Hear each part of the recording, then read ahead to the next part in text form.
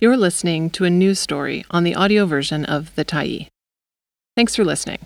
The Tyee is a nonprofit newsroom that is funded by our audience. So if you appreciate this article and you'd like to help us do more, head on over to support.thetyee.ca and become a Tyee builder. You choose the amount to give, and you can cancel anytime. Supportive housing is meant to help tenants stay housed. It's not always working. By Jen St. Denis, August 4, 2023.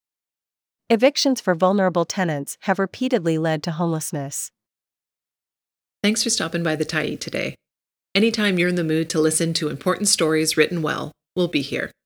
And if you'd like to keep independent media going strong, head over to thetyee.ca and click on the Support Us button to pitch in. Finally, big thank you to all of our Tyee builders who made this story possible.